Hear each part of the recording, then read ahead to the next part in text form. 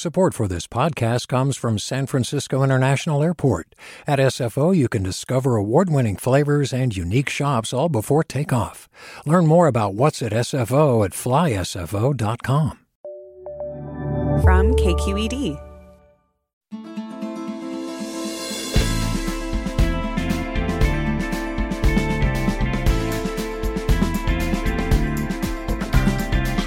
From KQED in San Francisco, I'm Alexis Madrigal. Few writers have had as meteoric a rise through the nonfiction ranks as Carvel Wallace. For good reason. His keyboard presence is off the charts. He can take any raw material and write something immersive, propulsive, deeply honest. Whether he's writing for his podcast like Finding Fred about Mr. Rogers, a GQ profile of Michael B. Jordan, or a searching piece about parenting black children, his engagement is total. He asks more of us than journalism normally does. How should someone be in the world? What is it to be a good person? Can we, each of us and this country, find serenity, which is to say giving up hope for a better past? Wallace just won a huge journalism award, and he's here with us to talk about honesty, masculinity, and a lot of feelings after this news.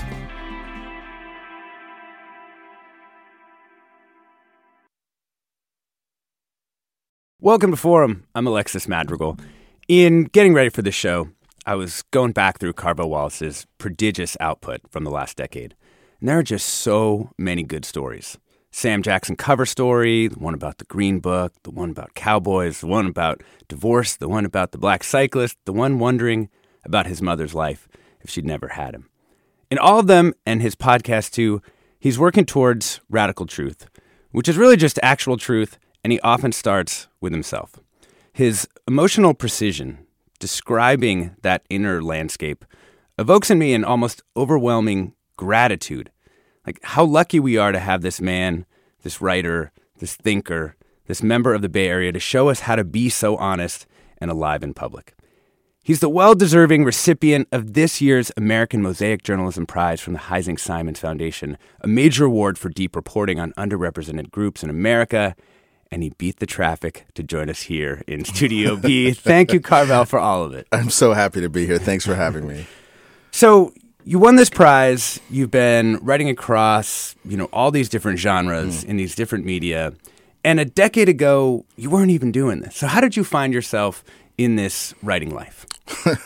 Yeah, I mean, I took the long path like a lot of us do because I think especially for writers, it makes sense to take the long path because you're gathering life. I remember when I went to school for theater. I went to Arts High School in LA to be an actor, and then I went to NYU Tisch School of the Arts to be an actor. And I remember I was working on a show in New York at I forget where, but I was having this difficult conversation about should I work in the show or should I go travel? And I remember the artistic director said, "You have to go live. You have to go live because otherwise you won't have anything to make work about." Yeah.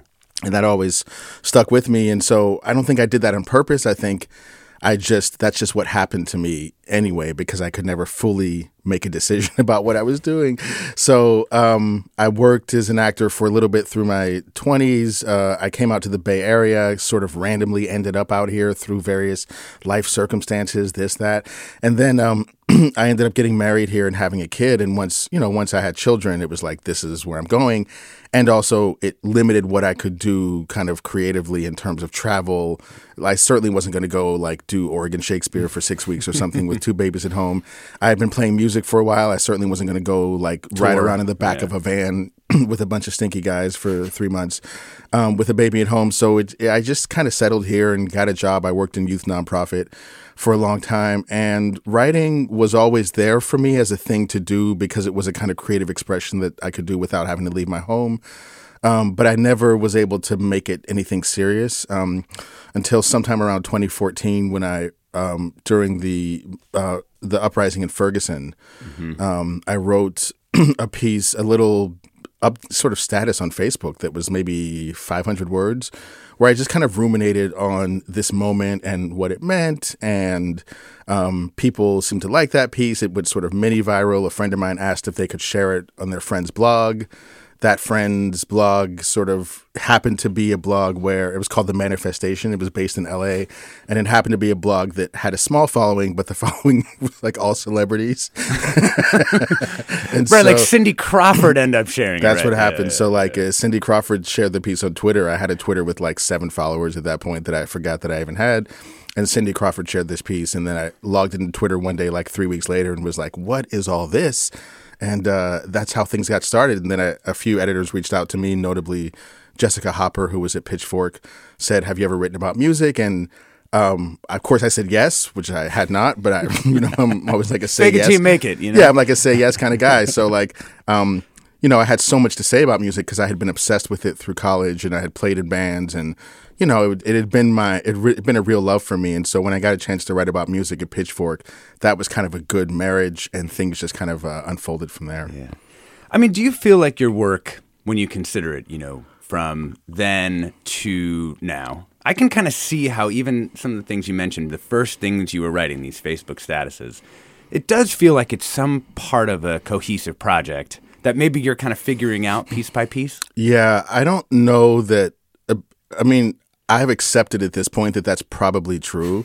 I don't think I ever tried to do that, and I don't think if I tried to do that, I could ever do it because I don't have the attention span for that. I have severe ADHD. There's no way I could sustain a project from like when I see people who make works of art that are intricately plotted over sort of like years, I'm like, that's amazing, but I could never do that.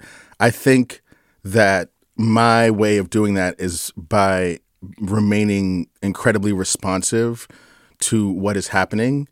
And I think that, I always say if you tell the truth, you can predict the future because the truth never changes. And so if you keep telling the truth, and I try to focus on emotional truths mostly, and if I keep telling the emotional truth, then it is inevitable that a pattern will emerge because it's almost like you remain connected to source and that source becomes apparent over a period of time.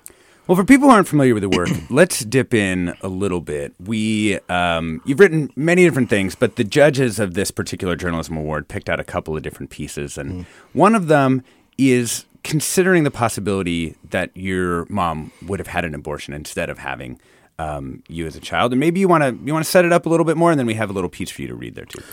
Yeah, this was around the time that the news broke that the Supreme Court was going to overturn Roe. And, of course, a lot of us were reflecting on how we can write about abortion. And I had written before, I think I had tweeted before that, my own experience with abortion had been that it had actually saved my life in a lot of ways because my partner and I, who would later be my wife, ended up she got pregnant when we were very young, and we decided not to continue with that pregnancy. And I sort of talked about online how that changed the trajectory of our lives, and we ended up having 2 beautiful kids who were lovely and everything. But the people responded to that, and it occurred to me that I don't think a lot of men talk about the way we experience abortion and the way we benefit from it and the way it's necessary.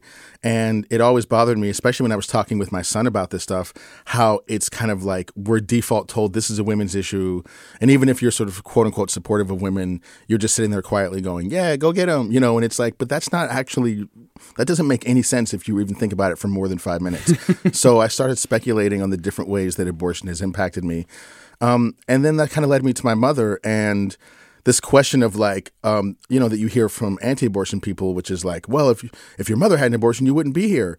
And I started thinking, well, what is the flip side of that question? It's like, if she did have an abortion, what would she have? Maybe she would still be here because my mother died in 2008 at 54 years old. She had a very difficult life. She had me when she was very young. And so for me, it was beginning to speculate on what she might have been able to achieve with her life if she didn't have a child so young. And so that's kind of where the genesis of the piece found itself. Yeah. Yeah, you want to read just a little bit for us? People can hear your voice. Yeah, this passage reads, oftentimes so-called pro-lifers will say, if your mother had an abortion, then you wouldn't be here. What this inane argument misses is the possibility that if my mother had an abortion, she might still be here. What might her life have been without me? Might she have had time to grow up in her own time, figure out who she was, make sense of herself as a black woman, the youngest of 19 children from the same mother? How consensual were those births? I can't help but wonder. Might she have had the space to deal with her mental health issues, her depression, the personality disorders that haunted her, made her life into endless chaos? She may have traveled, made art, collected gemstones, fell in and out of love, gone to school, to therapy, read the plays of Lorraine Hansberry, made love on a beach, lived alone, discovered that she loved women, saved up enough money to buy an apartment, decorated it in the cheesy, glossy, neo-deco pastel style that made me cringe in my emo skateboard adolescent years, and been incredibly happy in it. Or perhaps not happy, but at least satisfied that she was living in charge of her life rather than being dragged along by it. That was Carvell Wallace reading from his piece, What If My Mother Had an Abortion, which was one of the essays that led him to be selected for the American Mosaic Journalism Prize by the Heising Simons Foundation. We're talking this morning about his incredible body of work and the themes and emotional honesty that run through it. We'd love to hear from you. What's a piece of writing or a podcast of Carvell's that's made you think differently or stuck with you? You can give us a call. The number is 866-733-6786. That's 866-733-6786. The email is forum@kqed.org, or you can find us on Twitter, Facebook, or Instagram. We're KQED Forum. So you mentioned your mom had a difficult life, which meant that in part you had a difficult childhood. Your newest work, the thing that's not out yet, a book that you have in draft form, is trying to reapproach your childhood, right? I mean, how did you decide to try and tackle that area of your life? Well, I tend to focus a lot on, recovery from trauma, and because I think that there is a kind of endless appetite for what I sometimes call trauma porn. Like, it's like, there's this kind of book that you could write that just says, oh, this terrible things happened to me, and these are all the terrible things, and they were terrible, and then maybe in the last page you say, but I survived, and everyone says, oh, that was heart-rending, and I cried, and it felt to me, for a lot of reasons, maybe spiritually, but also politically, that was not enough. That as a marginalized person, all marginalized people, I think there is an endless appetite to see us describe our suffering in interesting and beautiful terms. And there's a power to that. This is not to suggest that that's not important. For me, it didn't feel like enough. I felt like I had to also describe what it means to thrive and what it means to live. So then you have, on the one hand, this suffering, and then on the other hand, you have this thriving. And how do you make that transition from one to the other? How do those things coexist? And so, to me, the way I ended up approaching the book was writing not too long about some of the inciting events that were painful and traumatic when I was younger. And then I spend the rest of the book working in essay form about various moments in my life in which I am working slowly to recover from that. So it might be a relationship, it might be a certain engagement with nature, it might be a moment in which I confront a thing that happened in the past that I didn't understand then, but now I understand. It might be a way in which I confront a challenge in love. I do believe that relationships and love, in order to fully work in them, requires us to do all kinds of work of unpacking what has harmed us. And I think that work is beautiful and liberating. And so I tend to write about love and relationships a lot in that way. We're talking with Oakland writer Carvell Wallace. He won this year's American Mosaic Journalism Prize. I'm Alexis Madrigal. Stay tuned for more right after the break.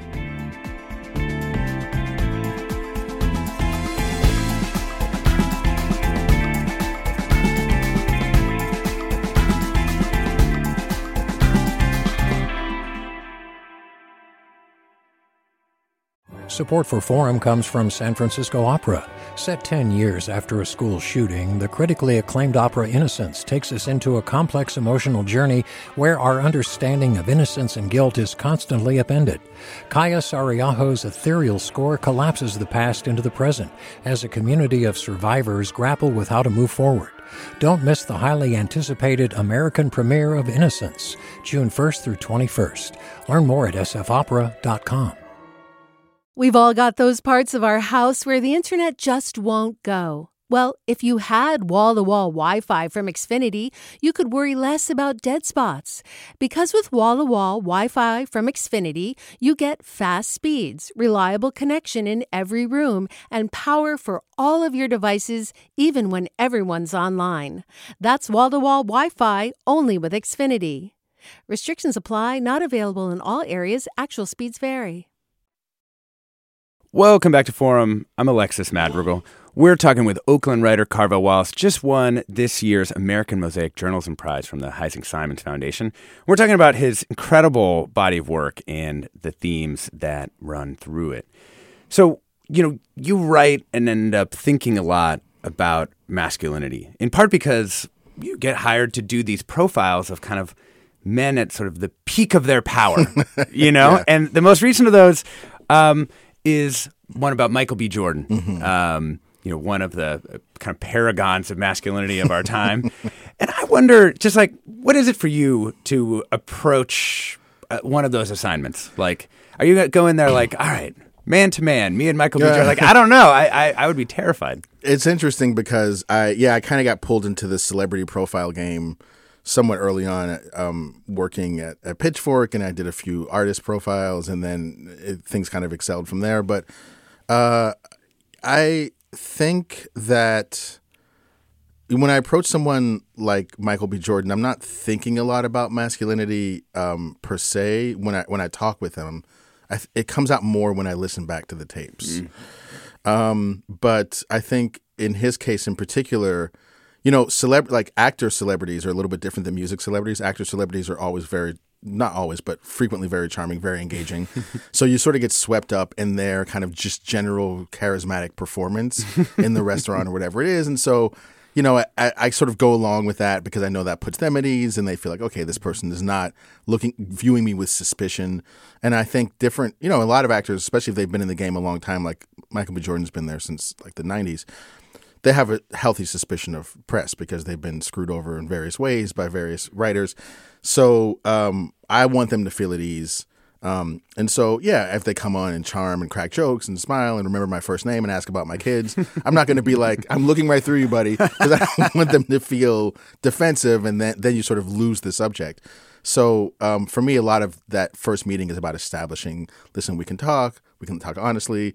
I also don't do profiles of people that I don't like, and I know that that's a thing that some people do. But for me, I don't like doing that because then I'm suspicious of them. Then we have this combative thing. I'm sure you can get some good literature out of that, but that's just not the game. That's not my game.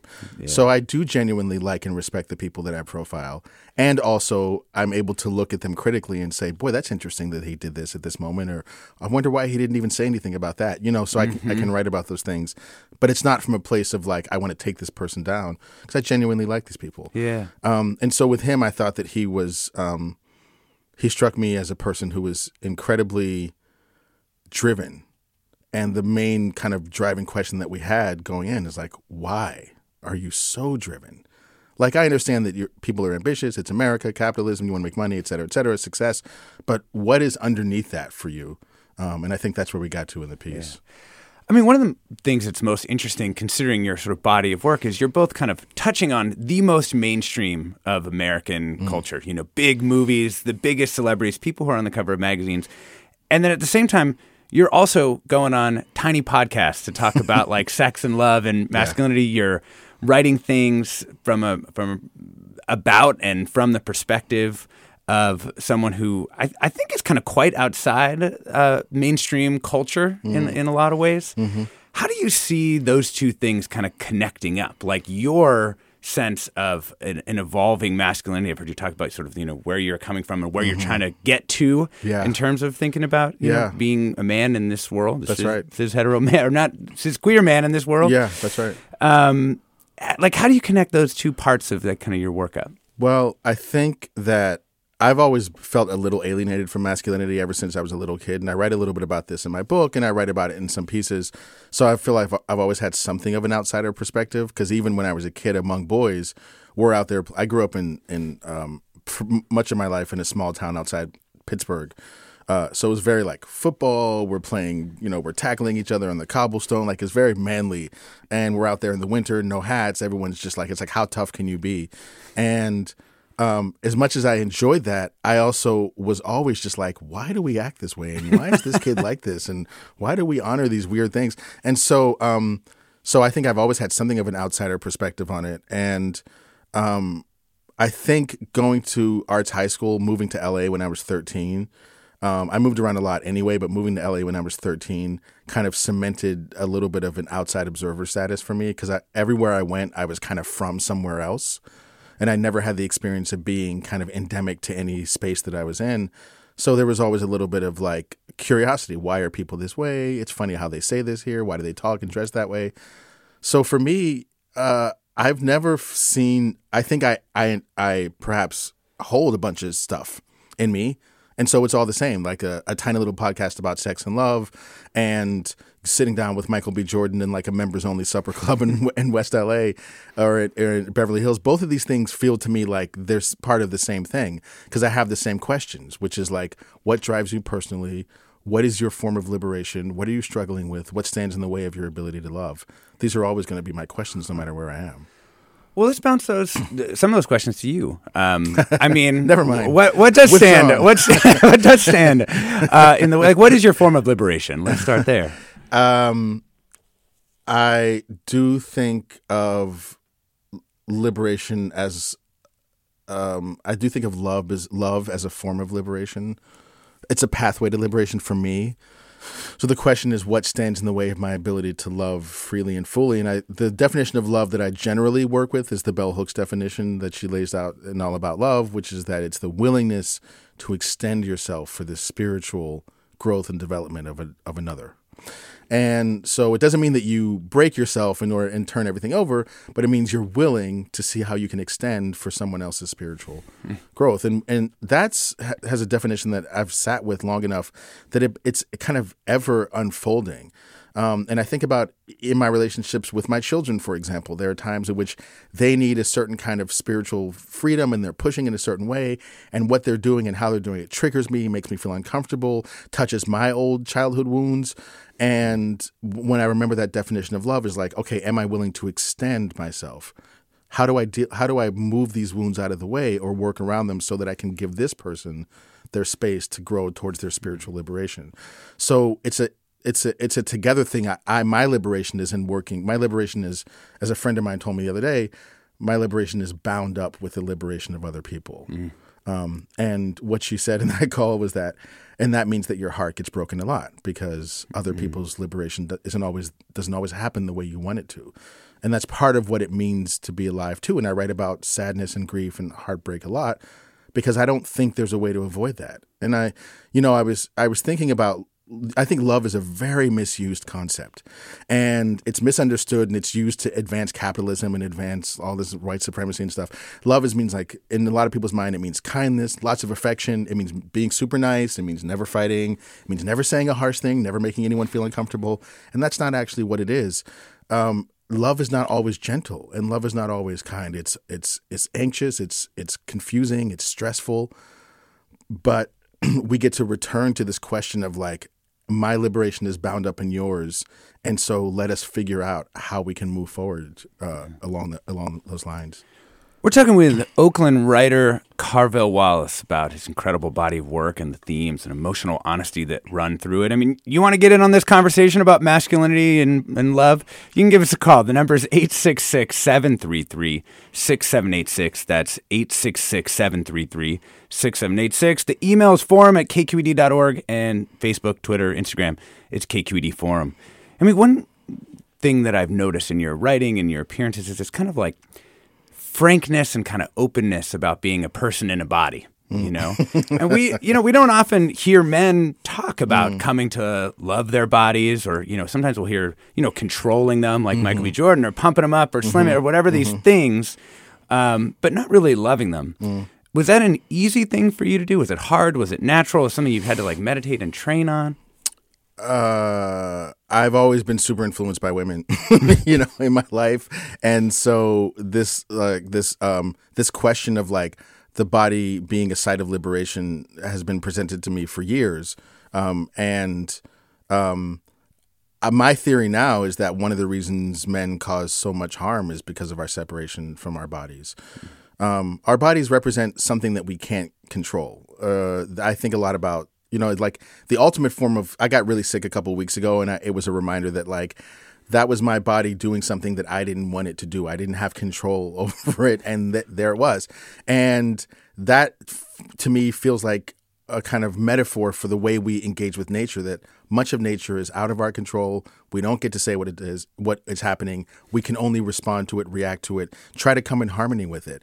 And I think that a lot of the harm that we cause generally as a species is in our attempt to control and manage everything. And it's not that there's nothing, it's not that we can't do anything, but this like force of like, I'm going to force this river over here. I'm going to force these people to behave this way. I'm going to force these laws because I need everything to be exactly as I want it to be. Not only is that a losing battle, that's a crazy making battle. That forces people into all kinds of forms of insanity. The fear of having to face something that you must accept but can't control causes people to behave in incredibly harmful and hurtful ways. So if my liberation is bound up in the liberation of women, the liberation of children, the liberation of other people, then I can't be running around trying to put my stamp of control on everything, because then I'm part of the forces of destruction. So that's sort of my way into figuring out how can I have more patience with myself and more acceptance of my body. And on the other side of that is a kind of liberation and freedom that makes me unafraid to be anywhere. And that's the irony, is that we believe that if we can control things, it's all fear. Everything's fear. So if we can control things, we don't have to be afraid. But what I found is that actually trying to control things makes you terrified, because there's always something that isn't behaving under your control. So now you have to control it. What I'm looking for is another kind of freedom from fear, where I don't have to hide. I don't have to be afraid of anything. I can simply be present with everything. Got some comments and calls coming in. One listener writes in to say, I work in philanthropy, and I have this profound quote from Carvel on my desk from its time at Slate. Quote, "Often we are pitched the idea that we should do service work because it feels good, a notion I take issue with. We should do it because we recognize that we are part of a society from which we enjoy benefits. We have lucked into many of those benefits, and we continue to enjoy them because there are systems in place to make sure we remain the beneficiaries of these systems. And so we do work in order to help other people who haven't been so undeservingly fortunate. We do it as part of our rent for being on this earth and soaking up its resources. We do it because we recognize that a society where people do not help one another is a society where no one is ever safe or at peace." That's a beautiful quote from this. Thank you. It leads us into kind of a section here, which is on very few people try to tackle in their work at this point, at least in the journalism game, how do I be a good person, right? Mm-hmm. And I feel like, for those who have not heard Carvel's Mr. Rogers podcast, it takes us on directly. How does one be in the world? And I talk to me a little bit about trying to do that work through Mr. Rogers, who really does seem like he was a good person, like the one. Yeah, I think it's interesting because the original, that podcast was not my idea. I didn't come up with it. I didn't pitch a Mr. Rogers podcast. I got approached by the folks at Fatherly who were like, we want to do a show about Fred Rogers. And at that point, the take was that we want to establish that Fred Rogers was actually kind of a philosophical heavyweight, that he's seen as this lightweight children's figure, but actually he was working with some heavy philosophical stuff. And mostly I avoided that because I don't have a background in philosophy, and I felt that would be over my head. So I was like, well, here's what I'm curious about with Fred Rogers. Here's this guy who I truly believe was great. I don't down him at all, but he's running around talking about love everyone, you're accepted just as you are. What about the most terrible people in the world? Are they accepted just as they are? What does this gospel of I love you just as you are mean in a world where there's genocide, there's sexual assault, there's violence, there's racism? What does that mean in that context? And to me, that felt like an interesting question, because I think as a journalist, to me, the most interesting question is the one that I do not know the answer to. And I remember when I was working on my show at Al Jazeera, I went through like a little interview boot camp, and I was like doing these fake interviews with different people around the office. And my producer, Casey Miner, said, "Don't ask questions that you already know the answer to." And I didn't realize that I had been doing that, but I was doing that. And once she said that, something in me flipped that I did. Occasionally you have to do that to establish whatever, but like the real meat of the interviews always ended up being questions that I truly didn't know the answer to. And those answers then got to surprise me. I got to learn and change as a result of the conversation. And now we have live tape going. And I remember that, so when I went to Fred Rogers, that was the question. It's like, I genuinely do not know how this guy's gospel, who I believe he was valid about it, he was for real. I don't know how that applies to me and to you in this world right now. So let us embark on a journey to ask that question of everyone that we encounter. And what did you come to? Well, I came to a lot of people who accept that the work of being a good person is not feel-good work. It can be, but it's also a work of presence and sometimes struggle. And I learned that you don't have to like people in order to love them. I learned that we do have a responsibility. That quote that was just read, I think might have actually been from the Fred Rogers Show, if I'm not mistaken. Mm-hmm. I learned that we do have a responsibility to alleviate the suffering of others on this earth as part of our rent for being here. Because whatever extent to which I'm not suffering, some of that is just luck. I'm lucky enough that I can be here today with a relatively healthy body, and I had food to eat this morning, et cetera. And so the question is, what am I going to do with my time on this earth? This sort of one wild, precious life, the Mary Oliver thing. For me, it's like, well, what can I offer to help alleviate the suffering of other people? Without that, I don't have purpose. I get very depressed. I wake up in the morning and I don't really want to do anything. I don't even want to live. I tend towards depression as a person, and I always have ever since I was a kid. So for me, this is about finding purpose. And I think that's what I learned during that show, is that work was Fred Rogers' purpose.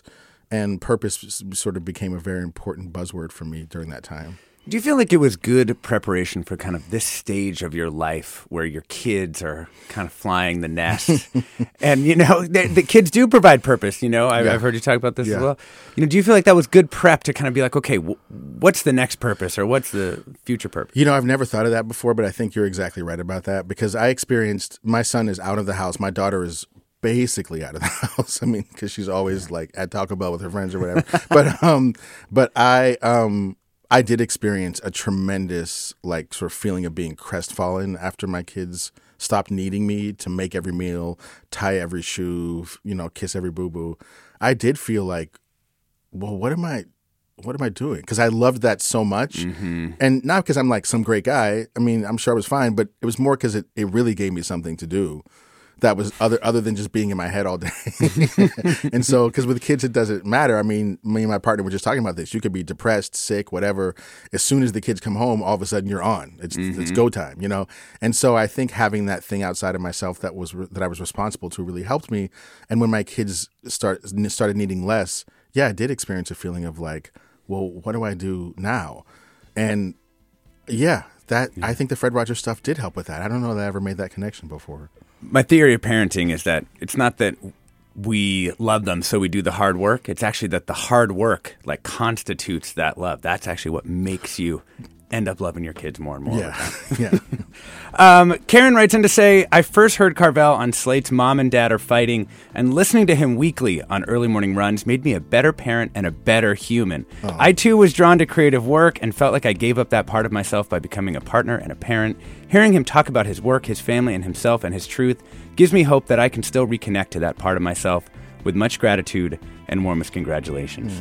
Thank you, Karen. We're talking with Oakland writer Carvel Wallace. He just won a big fancy journalism award. We'll be back with more right after the break.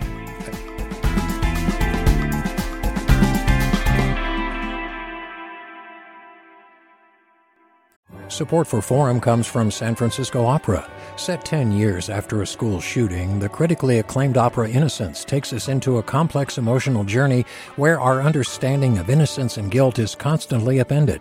Kaya Sariaho's ethereal score collapses the past into the present as a community of survivors grapple with how to move forward. Don't miss the highly anticipated American premiere of Innocence, June 1st through 21st. Learn more at sfopera.com. We've all got those parts of our house where the internet just won't go. Well, if you had wall-to-wall Wi-Fi from Xfinity, you could worry less about dead spots.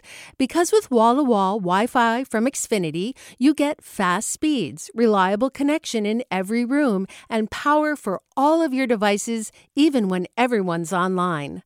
That's wall-to-wall Wi-Fi only with Xfinity.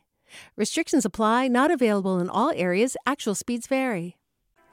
Welcome back to Forum. I'm Alexis Madrigal. We're talking with Oakland writer Carvel Wallace. He just won this year's American Mosaic Journalism Prize from the Heising Simons Foundation. We're talking about his incredible body of work, the themes, masculinity, emotional honesty, love, and what that might mean. If you want to join this conversation about love, what it means to be a good person in a deeply flawed world filled with bad people, you can give us a call. The number is 866-733-6786. That's 866-733-6786. Email comments and questions to forum@kqed.org or Twitter, Facebook, Instagram. It's KQED Forum. We are going to get to some calls in this segment of the show. Let's bring in Kevin in Richmond. Welcome, Kevin. Hi. Thanks for the show. I really appreciate it. Carvel, I really love everything you're saying, and I've been listening to you for years. I didn't know about all this. I didn't know about your writing career, but I've heard you around town, and I really appreciate you. I've had a tortured, relationship to masculinity most of my life until I came out as non-binary about 3 years ago and started, presenting myself more femme out in the world. But, it's this... I really related to, that part about, we're hanging out with the boys and doing that, why are we doing this? Why are we doing this?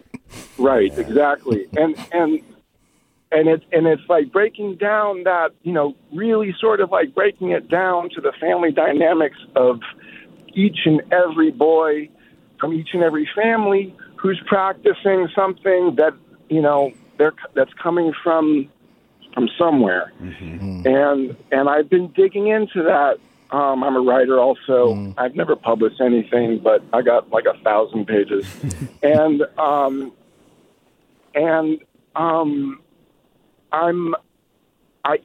looked at something in 1988. I saw a National Geographic that showed a Native American person as two-spirited. And I tucked that away. I tucked it away for years and years and years. And now I'm trying to, just be out there in the world. And my daughter asked me this morning, why do we die? And in the spirit of being of love and service, it's to, other people got to have a chance too. And so what our work is right now, we got to give space for other people to live on this earth. And right now, what we can do, I forgot what I told her, but there was something else. But yeah, I really appreciate you, and thank you for addressing masculinity and how it's really destructive to men, that some masculinity is, like some toxic masculinity where we're in competition with each other. It's destructive to each other. And I have this idea, I'm an artist, what if some of these bros tried wearing a pink beret in their hair for a day? Yeah, Kevin, thank you so much for that. I mean, we appreciate you. Thank you for calling. And Carvel, it's beautiful to hear people just learning how to live in their bodies and in their minds.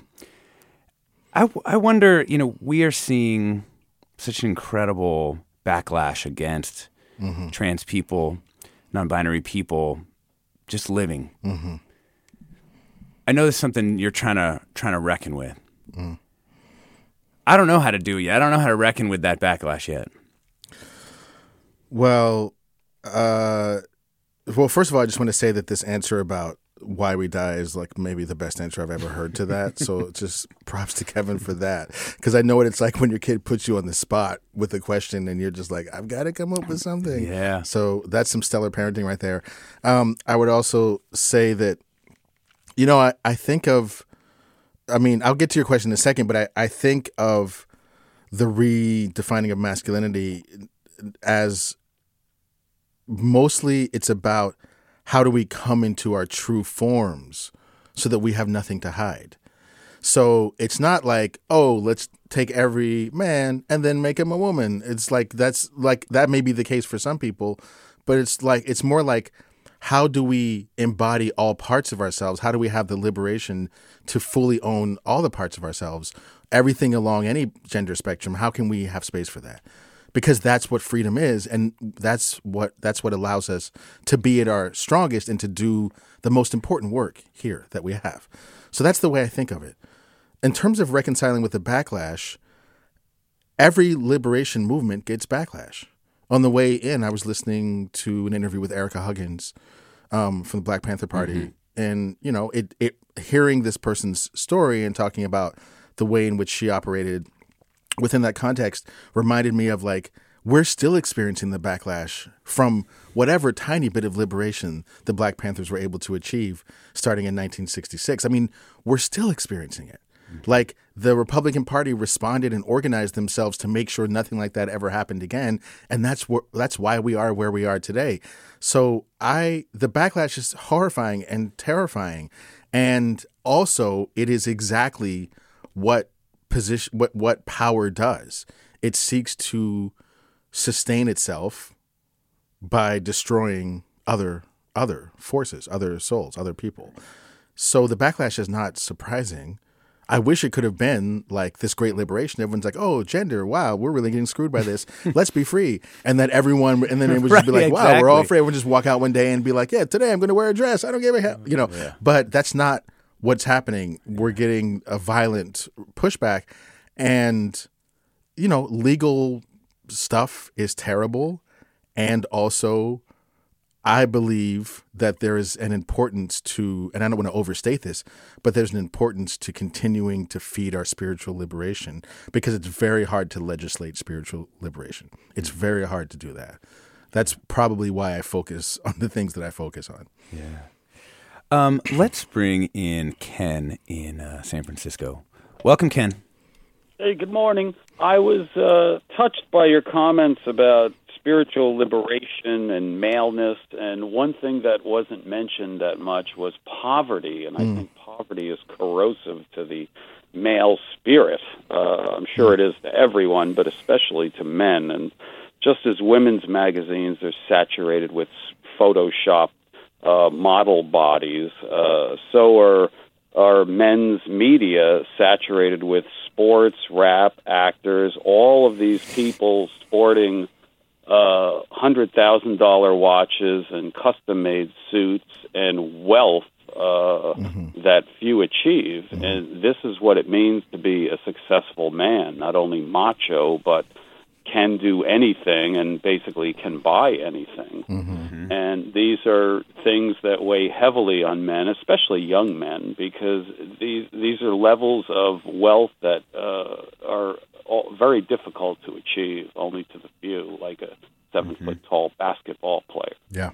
And this isn't really talked about, and I think that poverty weighs heavy on men, and they don't want to talk about it, because to admit one is poor and doesn't measure up to these images is a frightening thought. Yeah. Yeah, I think there's something to that, and I appreciate that observation. And I think that, again, we're always looking for liberation. Everyone is looking for liberation. Even the worst people on earth are trying in their own twisted way to be free in some way.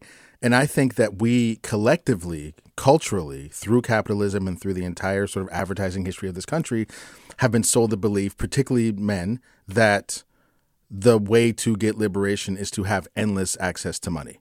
That you can buy your way to liberation. And if you grind and hustle and work hard and break through, then you can have, that's why they call it FU money, because you don't have to worry about what other people mean, what they want. And so I think that it's almost like, there's this notion of a toxic mimic, something that looks like the thing you want, but actually brings you farther away from it. And, I think that like money and wealth becomes a toxic mimic for liberation. It looks like liberation. It feels like it. Once you're sort of on the path, you feel like this is the way to go. And it's even, especially insidious, because money is important. Like it like I grew up poor. And so I know how hard it is to have any kind of liberation when you have to catch the bus all the way across LA to cash one check that you barely, you know what I mean? And your mother's working. And like, I know what it's like to not have any food. And so you do have to have enough money to live, to have food, clothing, and shelter taken care of. And I think there's a certain point at which the pursuit of endless money so that you have endless power becomes a toxic mimic for liberation. And we try to work to dismantle that, but that one's woven in deep. So, to your point about asking questions you don't know the answer to, here's a question that I have struggled with my kids, with myself. It's kind of easy to see the toxic versions of masculinity, to identify them, in other people, to identify those components in ourselves. One of these questions that has dogged me for years is like, what is the positive statement of this masculinity look like? Like, what are things we could be like, this form of masculinity seems like it is life-giving, not life-taking in your, that's a really interesting question. And I don't know that I have the answer to it. I think that's something that I'm discovering and building as I go, because I don't want to throw out the baby with the bathwater, so to speak. I do think that I don't fully know what is and isn't masculinity. I know that there's one sort of school of thought that says, well, positive masculinity is masculinity that protects, uplifts, and supports the community. Okay, I'll buy that. Like, I'm with that. But I also think that you got to be careful how you do that, because how are you protecting the community? I mean, the police say that they're there to protect and serve, and we know that there are people who feel that that's not what's going down there. And so protection doesn't mean control. I do, and then once I break it down to that level, I don't know that protection is a masculine trait in and of itself. When I look at myself as a man, the one thing I know for sure is like, what can I do that I'm in this male body? I know that when I go lift weights, it seems easier for me to lift more of them than it does for other, and so I'm like, well, maybe this is physical strength. Like, just be like, don't worry, I'll bring the couch up the steps. Like, maybe that's the limit of what I get to offer. And everything else isn't just masculinity, but it is humanity. It is a kind of love and listening. But there's not much that I can think of that is important for me to do that it's biologically that also the women in my life haven't been able to do. Yeah. I do think that under this current system where I am given maybe more time and space to talk, people listen to me more seriously, I'm given more platforms. I think under this certain system, there is work that I can do because the system has given me this power. Am I putting other people on? Am I sharing and citing the work that the impact that other people have had on me? Am I advancing these ideas that these other women have been advancing for years, but no one's been listening to? Am I giving them credit for it? Like that, there's stuff I can do under the current system. I've heard you describe your celebrity interview thinking, like the logic of it, how you approach these things. And one of the most important aspects of that celebrity interview seems to be like getting at why this particular person's work is resonating with people. Like, why are they on the magazine cover? Like, why are they of this particular cultural relevance at this particular moment? So if you kind of turn that to yourself, how would you answer that for yourself? Like, why do you think this work has connected with people so much in this particular period, looking at 2014 and kind of from Ferguson to now? Well, just to get the cynical out of the way, I'm always like, every time something, I used to always joke, me and my friends joke, every time the black thing happens, they get a black person. So a lot of black things have been happening. And so it's like, quick, get a black guy. This guy seems nice. Let's get him. So there's some of that for sure. And, but I also think we are at a point collectively where we can feel, even if we don't acknowledge, we can feel that a lot of these systems have run their course. That patriarchy, we hope, has run its course. Capitalism, certainly the veil has been lifted. And so there's kind of all these feelings of white supremacy. There's these feelings of that it's time for a change, and we don't quite know what that change is. And perhaps the people who do like my work, which is not everyone, but the people who do like my work, like the fact that I articulate a kind of feeling that someone has deep inside them that they haven't been able to find words for. And I always think of being a writer as a little bit, it's like being a portrait artist. It's like people are like, a portrait artist is like, I need a picture of some apples, but I can't paint them. Can you paint the apples? You go, yeah, I can paint the apples. So it's the same thing. It's like, I have a feeling, but I can't name it. Can you name the feeling? Yeah, I can name the feeling. Here you go. So you sit down with your words, your paintbrush, and you name the feelings. And then when people say it, they go, that's it. That's the feeling. Thank you for naming that. And that's it. That's my little craft that I go around from village to village. With your easel. With my little... Yeah. I mean, you're talking about the ghosts in the Claremont Hotel. That was one of those things where sometimes you're in a place and you think to yourself, like, I can't identify where this is coming from, but I feel uncomfortable in some particular place. That was that for me. One listener writes in to say, I'm so happy to hear Carvel's voice in today's society. I'm a domestic violence survivor who relentlessly supported and still loves my abuser, even though I do not like him and had to leave him for the trauma he caused our daughter. I would encourage Carvel to get his message to more domestic violence survivors, abusers, and the people who work with them. These points of view have accelerated our recovery much faster than I have seen my peers be able to achieve.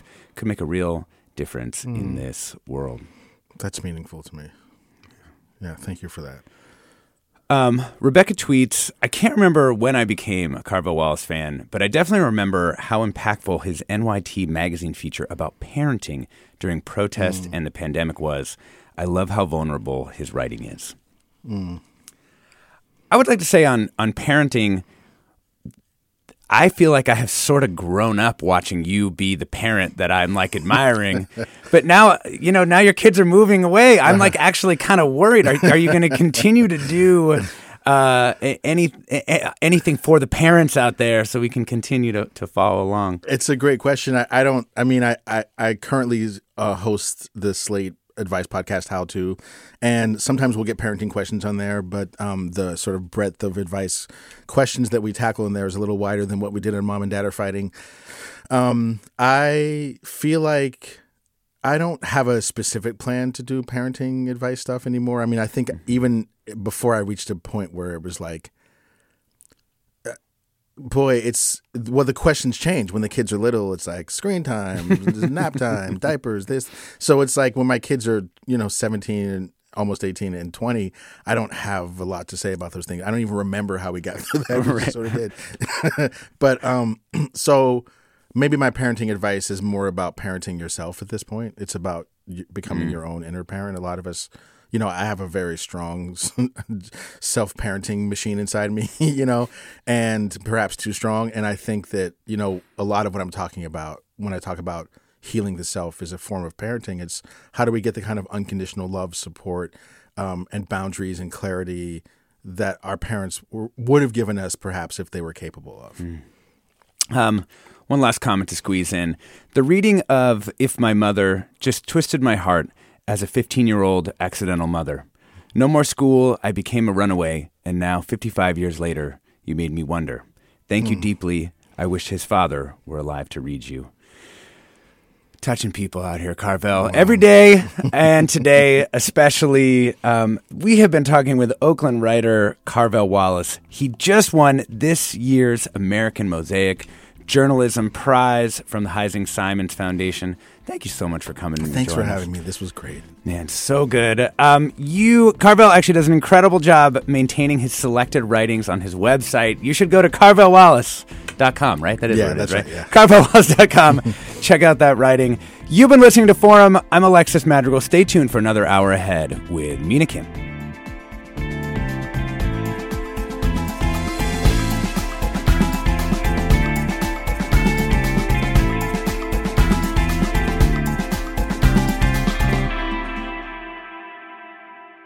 Funds for the production of KQED's Forum are provided by the John S. and James L. Knight Foundation, the Generosity Foundation, the Germanicos Foundation, and the Heising Simons Foundation.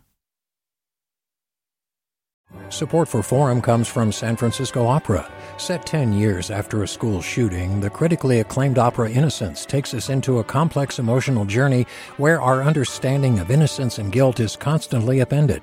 Kaya Sariaho's ethereal score collapses the past into the present as a community of survivors grapple with how to move forward. Don't miss the highly anticipated American premiere of Innocence, June 1st through 21st. Learn more at sfopera.com. We've all got those parts of our house where the internet just won't go. Well, if you had wall-to-wall Wi-Fi from Xfinity, you could worry less about dead spots. Because with wall-to-wall Wi-Fi from Xfinity, you get fast speeds, reliable connection in every room, and power for all of your devices, even when everyone's online. That's wall-to-wall Wi-Fi only with Xfinity. Restrictions apply, not available in all areas. Actual speeds vary. Did you ever wonder what it's like to live alone? Hidden in the woods, not speaking to a single soul for 30 years. Or wander the desert, uncover a hidden well, and dive to the bottom of the deepest water hole for 2,000 miles.